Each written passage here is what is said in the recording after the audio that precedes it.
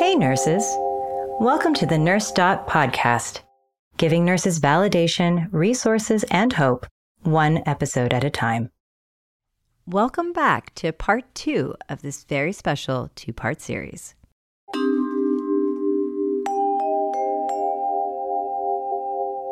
Cause at the beginning of this interview, as you were talking about your wife and what she has done for you and how strong she's been, you got a little choked up because you said that you heard her crying in another room and breaking down, and that she didn't want to do that in front of you. It sounds like she wanted to be away and go into another room and have that time to grieve by herself. How is that for you, having to be so... We talk a lot about vulnerability. Vulnerability is a really tough thing. It's tough for most people in the world being vulnerable. How have you learned how to be vulnerable? How have you learned how to accept care from people? I think that was the first time that I realized this wasn't just my journey. Yes, I had a fight. I'm the one diagnosed with cancer. It's all about me. And then I realized I never realized what it's putting my wife through. And I think that kind of gave me an eye opener into that. It's like, she just has a different battle than I do. And it doesn't mean that my battle is any easier or harder than hers, because it's still both an emotional battle. So it's made us closer, I think. I've had friends who have gotten cancer and their spouses or significant others couldn't deal with it, and they just left. And she did the opposite, and she strapped on, and she's ready to fight my fight. And I know if she could, she'd take my battle over, which I never wanted her to, because I don't want her to go through what I went through. And I don't know if I could have gone through what she went through. I mean, lots of times I keep this to myself, because when I talk about it or my own journey, I do get emotional about it, because you think about your own mortality and, whether you're going to die or not. And there's been so many times that they said, this is all we have. The cancer's getting worse, and you can feel it on my skull. The tumors are getting worse. So I'm vulnerable that way. When I have to talk about it, sometimes it's a little hard. And same thing when I talk about Barb's journey and all that she's done for me. And I know she realizes how much, that I love her and appreciate that. And I think we become best friends because of that. I know for my sake is that it's the friendships that I have around me that has given me the energy to be able to make it through this, but also just watching Cosmo.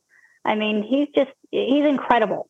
His journey, this was not anything anybody ever expects to get, and especially at 40. And to have that journey and to be a strong individual that he is, he just motivates me more. We both realize that friendship, we've learned there are friends and then there's friends. And you found that out really quick. And without their support, the support of Stacy and all the other friends that have been there for us, I don't know how Cosmo and I would have made this journey, how I would have had the energy to do it, how he would have had the power to get through with what he does. And not to mention, I think that we are very grateful for every second. There are worse things in life, and we are very, very blessed. And I think I've been lucky to have a job that's not physical, because I can't ever do anything that's physical. And I've been able to practice law throughout this with, very little misstep. So I've been lucky and blessed. So, I've been in the right place, the right time. I mean, when I went to law school, I waited 7 years. I just happened, to come upon Barb. I would never have met her. I consider those God wings. The right people are put in your life at the right time, and sometimes they're taken out. I think that it's so beautiful, because I do a lot of interviews. I do a lot of podcast interviews. And also, I was a pediatric oncology nurse, so I did a lot of oncology with kids for the first half of my career. And what I have seen throughout interviews, throughout my own experiences with patients and seeing the families, the ones that thrive, I think, not just survive. Lots of people can survive, but there are people who really flourish and thrive throughout difficult times. And the two consistent things that I see all the time is that gratitude and the connection and gratitude, connecting to other people, your community, friends, neighbors, family, new people, meeting new people and being willing to open up and meet new people. And really that gratitude for some of the small things that we don't even think about. The fact that you said, Cosmo, just now, like, I'm so grateful that I have a job that, that I chose a career that has allowed me to practice throughout my 16 years of being ill. So, Stacey, I was going to bounce this back over to you. How have you seen that just in terms of, from your perspective as a nurse and practitioner, and that gratitude and that connection? How do you see that in just how people thrive or survive in this world? Yeah, you nailed it right on the head, because I feel if somebody is there and they're going through this by themselves, they don't have a support system, because we've all seen that. I mean, you have your kiddo that lost his leg and was in foster care. I mean, imagine how he feels. Who does he connect to? So there you were. And if somebody doesn't have that, I think that they just tend to kind of, and I want to say this wrong, but give up. What do I have to live for? What do I have to do? Like, why? Just because I don't have anybody who cares about me. So yeah, or you and I both know the mentality plays on your well-being in so many aspects of healthcare. And if your mindset isn't there, you may not do the things that you need to do to get better. You may not have that willpower to get up and go do PT and OT and learn how to do things. Obviously he's going to have a prosthetic and need to relearn how to do things without this leg now. And so if you've got that support system, you got somebody who's kicking you in the bum, get up, let's go. Come on, come on, come on, come on. And they feel like, okay, yeah, I've got that support. I've got a reason. And I think it's that gratitude. And those two are just absolutely amazing. And I never forgot Barb in this, because Barb is still, it's their journey. I know she says, but it's their journey. It's just, she's walking next to him, but on a different type of road. I would text, how you doing? How's this? How's that? And then I would text Barb, but how are you feeling? What can I do? If you need to yell, if you need to holler, if you just want to cuss, if you want to have a bottle of wine, call me over, or we'll just toast it, from there. I think having that support system and the gratitude, it goes a long way. And I think it does help a lot of people, because again, I go back to, I've seen so many people that didn't have anybody visiting them during some bad times. And I think that their outcomes were a lot less than they could have been, because they didn't have that person or people or support system, whatever you want to say. I've seen pets do an absolutely wonderful thing for people. It's whatever your thing is. Some people don't have kids. Some people don't have a wife, don't have a husband, don't have a spouse, doesn't, whatever. And whatever it is that you need that support, whether it's just good friends or an animal, if you don't have that, or it's restricted from you, I think that just negatively affects us. And being in nursing, that I worked cardiac ICU in the beginning and stuff. And then I did some oncology as well. I did about 5 years of oncology after that. It's just, when you see that, it's hard, because you want to give these people, I want to give everybody their equal time, and I want to sit and I want to listen to them, and I want to learn about their lives, because I feel if I make that connection with you, you're going to trust me and we're going to have a rapport. And, I'm that one that, hey, listen, if I need to have a coming to Jesus talk with you, I will have that coming to Jesus talk. I mean, the doctors would be like, we've got a really difficult patient, Stacey, I need to take them. But it's that one of, you got to listen to people too, and you've got to feel it out. Are they going to be receptive to this? Maybe not now, but can we do it during another time when you're up to it a little bit better? Absolutely. Maybe not. But I just feel that there is that support mechanism that pushes people or pulls people in the directions you need to go this way or that way. I always think that, and I've said this to a couple of my friends who were either the parents to a child that I cared for, or they were the patient themselves, because I've done adult care as well. I've always said that there is something about when you meet people and they're just real and they're raw and things are just all stripped away. When you're in pain, you're going through life and death scenarios, you don't have time really to have a facade, to wear a mask. That kind of all just gets stripped away. The benefit is that if you as the nurse are willing to strip yours away as well, the connection that is made or can be made is one that will last a lifetime. Mm-hmm. And so some of my strongest relationships and most authentic are really with those people that I've met when they haven't showered in 2 weeks and because they've been sitting at the bedside and they probably are like, I think I smell. And I'm like, yeah, you do. Yeah, there's a shower right there. In fact, how about I sit here for a minute while you go shower?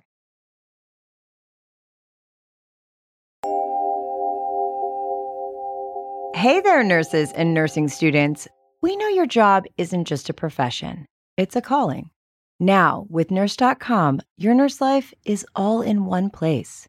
Imagine a world where career opportunities are tailored to your skills, where you can find peer support in the Nurse.com app, the only networking site built specifically for nurses. Continuing education, events, peer support, and jobs? What more can you ask for?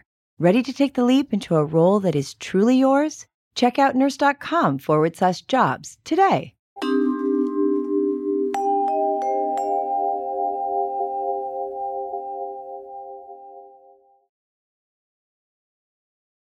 There's how many relationships do you get to have like that in your life? So it's such a blessing, right? To be able to have these types of real relationships, like the ones that the three of you have. Those are real relationships. Yep.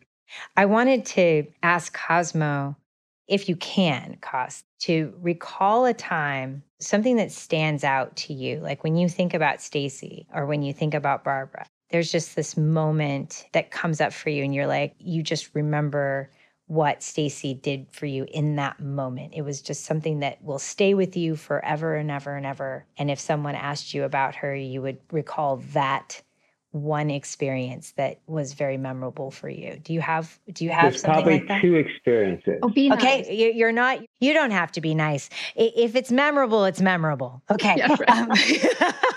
Is No, it PG? It is. My first recollection of Stacy was when I was not getting poked. The nurses were taking some time. And I do remember that after I did get poked, that they did put me in IV Benadryl. And I remember the way that the amount that they used to give used to get me high. I used to slur my words. Mm-hmm. And I know I've said something inappropriate to Stacy during that time, and hopefully she's forgotten all that. Nope. But that's my first experience that I kind of remember that she made me feel at ease. And I can't remember what it was. Oh, I said something like they might have set me up and got me the IV when I was with Dr. Gustafson, and they gave me the Benadryl there. I came out and said, I want the hot one to take care of me. And I don't remember saying that, but the nurses went and said, hey, he wants the hot one. And Stacy, of course, raised her hand. Oh, he must want me. So that's kind of my first, and I remember that because I was kind of shocked when I said that, but it was a Benadryl talk. Not that you're not hot, but it was a Benadryl talk. Yeah.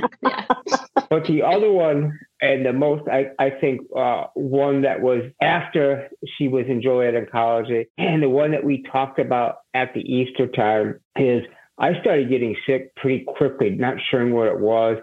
I remember walking up the stairs to my bed to go tell Barb. I just laid in the bed, and I started having to shake so uncontrollably that my mouth and teeth were chattering. I started getting scared, and then I got the worst migraine headache, and I used to get them all the time. And I remember Barb calling Stacy, and to me, she got there like in the next minute. It may have been longer there, but I was so scared that they took my blood pressure. It was very high, and I went very low normally. I think I had a fever. And obviously, nobody knew what I had, whether it was COVID or not. But, she treated it, and she knew me enough when to yell at me and stuff, when to give me the calm words. But the calm words made my breathing calm. And then she was to give me something for my migraine headache. I probably shouldn't say that, but the headache went away within 10 minutes. And then she right away said, well, we're taking him to the hospital. Let's see, which is the one that we need to go to. And then when we got into the waiting room area, I was like, where's Barb? Oh, only one of us can be here. I was like, okay. To me, she was like family, so it didn't matter. But she was asking the right question. She was, she knew about me enough to say everything that was going on. Now, we didn't know that it was a bacterial infection in the PICC line, so they assumed I had COVID. And Stacy's like, I don't really think he's got COVID. But it was all that support without me saying anything. She was my advocate, coming as fast as she did, knowing that I was really scared and didn't know what was going on and whether I had COVID. And back then, during that time, everyone was dying from COVID, but she was there a split second. So those are my two strong memories of her nurse-wise. We won't say the other stuff, Dave. Okay. Nurse-wise. That's for another type of podcast. Yeah. One, they have to be an adult. No, I'm That's just right. kidding. We have the Naughty Nurse podcast that's also available. So if you'd like to join the Naughty Nurse podcast, that's... As long as you can dress up in those half outfits, whatever they have, we're good to go. Oh, it's a requirement. It's a requirement. It's the Halloween costume, the whole thing. And just to kind of finish it up, whatever I'm not 100% sure, because I don't like to bother Stacy or something, we'll call her for the advice right away and say, hey, we got this going on. Hey, he's got his bandage and it's itching bad. And Bob gets nervous. Would you mind coming over and changing it? And she would find out this line is nasty. Who's been cleaning it? So she would clean it. I mean, God put her in our life, and she's been, not just our nurse, but our good friend. Oh, I love that. And I would never have given over to anybody but Stacy at that emergency room. But I knew that Stacy was going to be a strong advocate, and she knew all the medical stuff that was going on with COVID. It's like, no, Stacy's the person that needs to go in there because that's what's the best interest of Cosmo. She's like a sister wife. She's literally like the next best thing to a sister wife. Right. Right. And Jeff's okay too. We don't mind having Jeff around either. Yep. I love it. I love it. So what about similarly for your wife? When you look back over this entire journey, and it could be like a really big moment, or it could be like a really small moment where you're like, oh my gosh, I don't even remember that happening, or where you look back on it and you say, oh my gosh, that moment, that really stuck out for me. Well, I'll probably get a little emotional. I remember one of these chemos that I was on was a very, very harsh chemo, and I couldn't walk 2 feet without gasping for air. But I refused to let cancer beat me. So I would go to court like that, and it would be difficult, and people could see it. And I remember driving home one day, I started thinking about what I'm going through, what I've gone through. I remember getting home and sitting on my bed and just crying uncontrollably. And that's not like me to do that. I called Barb and said, I've had enough. And then I hung up. And she came home. I was begging God to take me. I couldn't go through it anymore. It was more than just the treatment, the pain, but the emotional trauma that it causes on you. I just didn't want to live anymore. And I remember Barb getting home, and I was, upstairs crying. And she calmed me down. I said, I just can't take this anymore. And just her being there raised my spirits enough where I started fighting back against it. But I remember that sticks out because I really, really wanted God to take me at that point. I couldn't take it anymore. And that was very emotional for me. And she was stronger than I thought she would be. And that was, I think, the one experience that sticks out. And that wasn't very long ago, to be honest with you. So, and I think that's the experience that it always be within me, because things got better after that. And I had better days and made memories. But if it were up to me, I would have liked to have gone at that time. I guess it wasn't your time yet. I guess you still got more stuff to do. Hopefully to help others. Yep. Say that too is somebody knows that I have multiple myeloma and said, would you mind talking to a friend of mine that was recently diagnosed? I'm not one that likes to do that, to be honest with you. And it took me like a month to call him. So I called him, and we must have spent over an hour and a half on the phone going over my experiences, telling what I wish I did. And then he says, one of the doctors I'm interviewing is Dr. Maida. So I was able to talk to him about him being out of the box. So I was able to give something back to somebody else here. I didn't realize I had that in me because it's difficult to do that. And during maternity, I'm not very vocacious, so I'm not very talkative, but sharing and helping somebody else through what I've already been through, that felt good for me to do. Maybe we need to just have just a full podcast of you talking about multiple myeloma. Because I think that what you're saying is that, you do have this opportunity. The longer you live, the more of an opportunity you have to be able to inspire others and give hope. On this podcast, what we say is providing nurses with validation, resources, and hope. one episode at a time. And I think that that's what you do. I think that you inspire and you provide hope to those around you and strength to those that are around you. Barbara said it earlier about she finds her strength in you. And so keep doing what you're doing because you're doing something right, my friend. I think it's the people around me, the good doctors, the good nurses, putting me on the direction of where I should be going. Without that, I don't think I would be around. And I think everything we've done in our life has prepared us for that moment. I used to be a big weightlifter, used to be an avid runner. And I think even though I had to stop all the things I like to do, it prepared me for the journey that I had. So I don't think you realize what life did for you to get you to where you are today. But let me add to that this man used to irritate me and still does. But when he was really sick, I try. He does a darn good job at it too. God love you, my little buddy. Anyways, so this man, despite his biggest thing is, I want to work out. I was like, that is not even your battle right now. But I want to work out, but I want to work out, but I want to work. And he'll be working out. He's so tired. He's sick. He's this. And I'm like, the last thing you need to be doing is working out. But yet he gets up. I wasn't able to lift because of the tumors and everything, and then had some issues and, spontaneous fracture, getting on a flight from Florida, which that was an ordeal. And so, here he is, that's his focus. Like, I want to do this. And yet here he is also going to court. And I'm like, no, stop. You have a group of you guys that can do this. He won't let them. He won't let them. He went and he would not stop. I don't want cancer to beat me. That's the thing. I know. But even at that, it's like, you got to rest. No, I'm good. Okay. And Barb knows. Barb would be like, I tried. Let him. If this is what he needs to do. And I was like, okay. It gives him a different focus. If all you do is sit around the house and just think about your cancer, it's going to kill you. And like Dr. Maida said, when I get back from a transplant or something, we're there and he turns to Barb.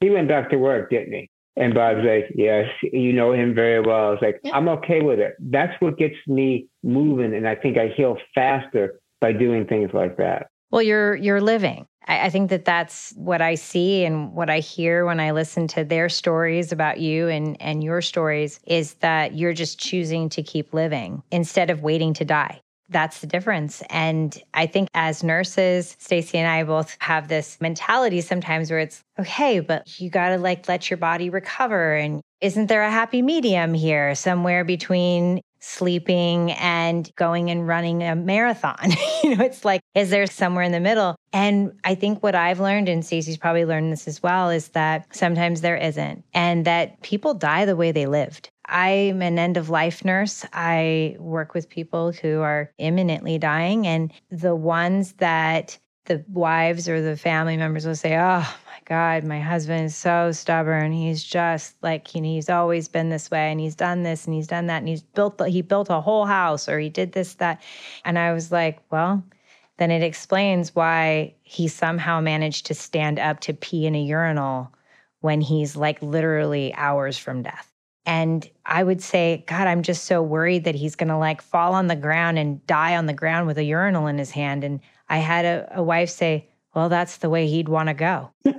And I was like, that's fair. I mean, if he wants to with urine all over the place, she's like, he'd probably want me to clean it up. I will zip you up. Yeah, I'll zip you up. I promise. Yeah. I mean, maybe that's the standard is just at least make sure I'm zipped up. I'm in my pants, but if I'm on the floor and the urinal's all over the place, that's it. I want to make sure that was my dignity. I didn't want to pee in a diaper at the very end, and that's on us to have to let go. Yeah. Sometimes we just have to let go and shrug our shoulders and go, well, it's your life, your choice. It's your life. Absolutely. Well, this has been such a beautiful interaction between the three of you. I've really enjoyed hearing each of you have just a different perspective, a different story, something that was so memorable. Is there any last parting words that any one of you would like to say? You wanted to go on the record? You want to make sure that you get a chance to say it?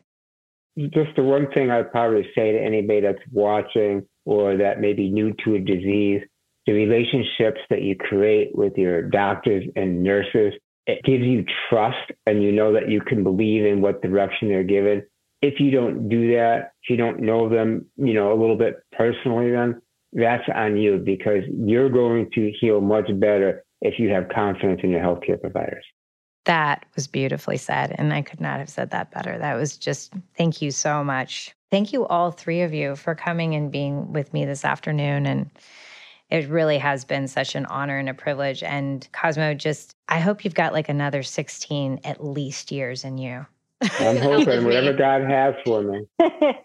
You could outlive me. Inner joy is funny. They are great people, though. They're beautiful. And I wish all of our patients could be like this, but everybody's unique. But these guys are great. They're very respectful, but they also have like, hey, this is my life. This is his life. And give us the options. Let us decide. And that's what it should be. We're surrounded by great friends. Absolutely. I love it. Thank you all so much. Until next time. Awesome. Thanks, Kara. Thank you. Thanks, Kara. Hi, guys. Bye. Bye. If you're a nurse or nursing student who enjoyed this episode, don't forget to join us on the NurseDot.com app, where you can find the NurseDot discussion group, a place where we dissect each episode in detail and delve deeper into today's topics.